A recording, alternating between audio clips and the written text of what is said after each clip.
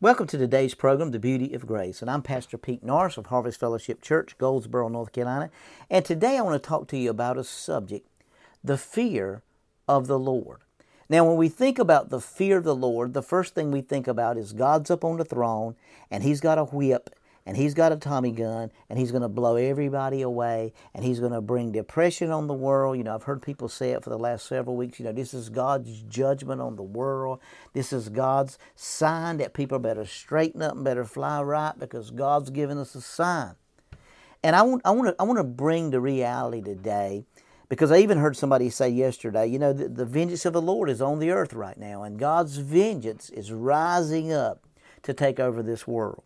Now, how many of you would take your children and you would bring bad things on them? You would bring cancer, you'd bring pestilence, you'd bring coronavirus on your children to try to get their attention.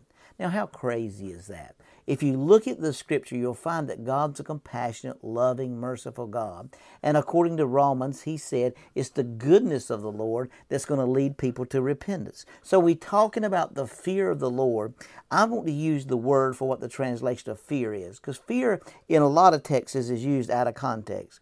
Now, fear is F-E-A-R. False evidence that appears real. Now, 2 Timothy 1:7 said He's not given us a spirit of fear, but of power and of love and of a sound mind. Now, we all know that to be clear and true. We all know that to be God's direction and God's guidance. But in Proverbs chapter 1, verse 7, it says this: "The fear of the Lord is the beginning of knowledge, but fools despise wisdom and instruction." So the fear of the Lord, the reverential fear of the Lord, that's not I'm scared of God, but I reverence God in worship and praise, and I reverence who He is and His sovereignty and His power and His intimacy. So the fear of the Lord is the beginning, and until you can get the fear of the Lord, you're never going to get knowledge. And knowledge will puff you up with this knowledge. But He said, but fools despise wisdom and they despise instructions. Now I want to ask you a question today. How teachable are you? How teachable are you? Are you teachable that people can teach you things? Or do you just pretty much stay away from things that you don't understand? Or you just kind of stay away from things when people try to teach you stuff that you don't know about? Most people, if they're not good at it, don't have some kind of touch on it or insight to it. They just leave it alone. But the Bible says in Proverbs 1:29, because they hated knowledge and did not choose the fear of the Lord. Now, look at Proverbs 2:5.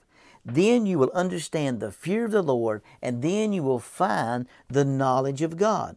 When you understand the fear of the Lord, the fear is not being scared of God, but reverential reverence to God of how wonderful He is, how magnificent He is, how great He is, and how marvelous He is. The Bible says in Proverbs 10:27, and there's 31 chapters in Proverbs, I believe it is, and there's a chapter for every day. If you would read a chapter of Proverbs every day, it would literally transform your life in 31 days. Your life would never be the same. You think about it. You could read through the whole book of Proverbs 12 times, reading one chapter a day in Proverbs, and literally get the wisdom of the Lord that's beyond anything you can imagine.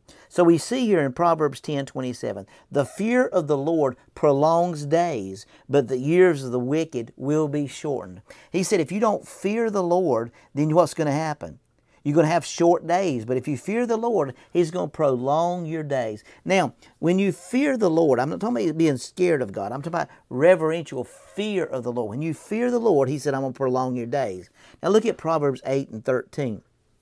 The fear of the Lord is to hate evil, pride and arrogance, and the evil way, and a perverse mouth I hate. So what do you need to hate? You need to hate everything that God hates. And God hates pride, He hates arrogance, He hates evil way, and the perverse mouth I hate. So He tells you the things that He doesn't like here. And if you have the reverential fear, you'll hate those things that separate you and bring you to a place.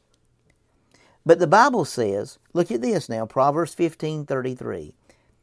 The fear of the Lord is the instruction of wisdom, and before honor is humility. So the fear of the Lord is the instruction of wisdom. You're never going to get wisdom until you understand the reverential fear of the Lord. And before you're honored, you must be humble. Now, humility is not you and I crying out to God at the altar every Sunday. Humility is complying or lining yourself up with the Word of God, and that's what's going to bring honor to you. God will honor those that He lifts up. In other words, those that submit themselves unto the Lord, He will honor and rise up. So the fear of the Lord is the instruction of wisdom, and before there's going to be any honor, there's got to be humility. Humility means I'm willing to submit myself, no matter what I believe, to what the Word of God says. That's the beauty of grace.